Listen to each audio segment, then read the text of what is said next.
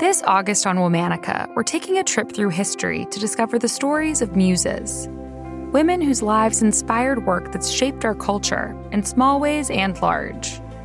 Special thanks to this month's sponsor, Mercedes-Benz, whose own famous namesake was inspired by a young muse named Mercedes.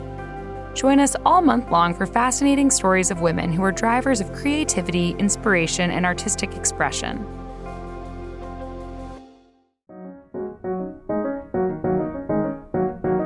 Hello. From Wonder Media Network, I'm Jenny Kaplan, and this is Womanica. This month, we're talking about muses, women who were drivers of creativity and inspiration. Today, we're diving into the story of one of the most underappreciated surrealists of the 20th century. For decades, she was famous for inspiring surrealist painter Max Ernst, but she had a genius of her own in painting, writing, and politics. Meet Leonora Carrington. Leonora was born on April 6, 1917, in Lancashire, England, to a wealthy family. She was an unruly child and got expelled from 2 different convent schools for bad behavior.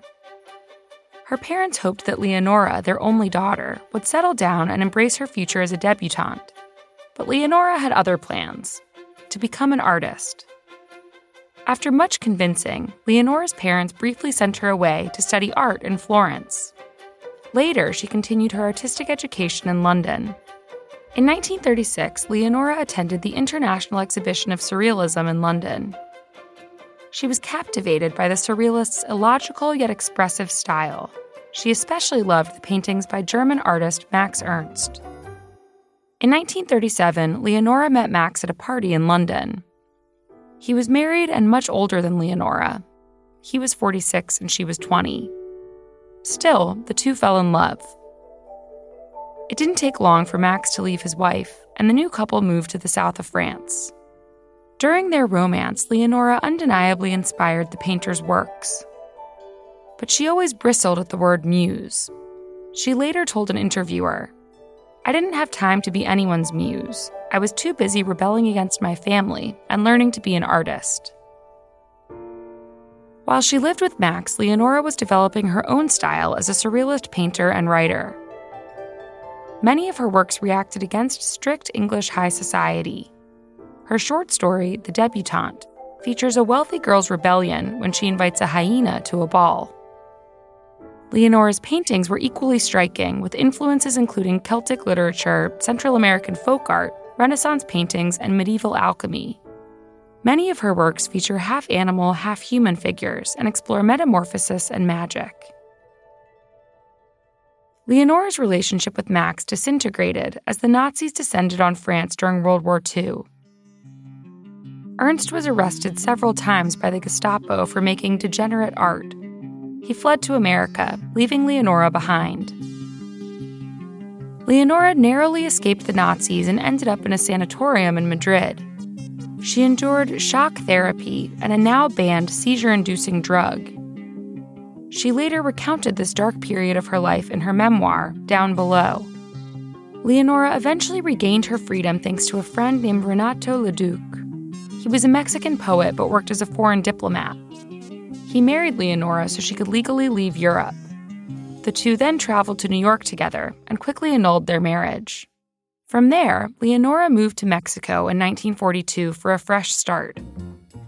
She met and fell in love with Hungarian photographer Americo Weiss. They got married and had 2 sons together. Leonora found new artistic and social freedom in Mexico. As a white, upper-class European woman, she enjoyed less rigid social expectations than Mexican-born women. She befriended 2 other European female artists, painter Remedios Ferro and photographer Cady Horna.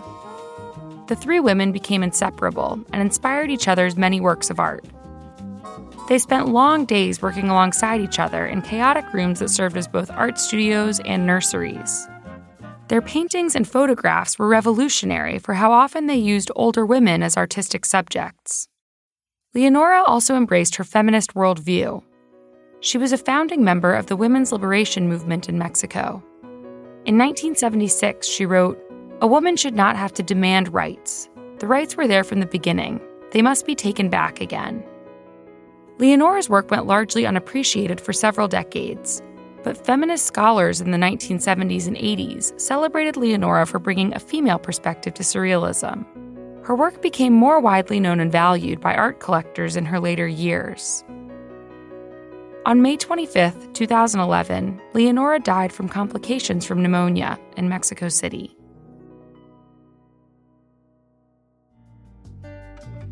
All month, we're highlighting Muses. For more information, check us out on Facebook and Instagram at Womanica Podcast.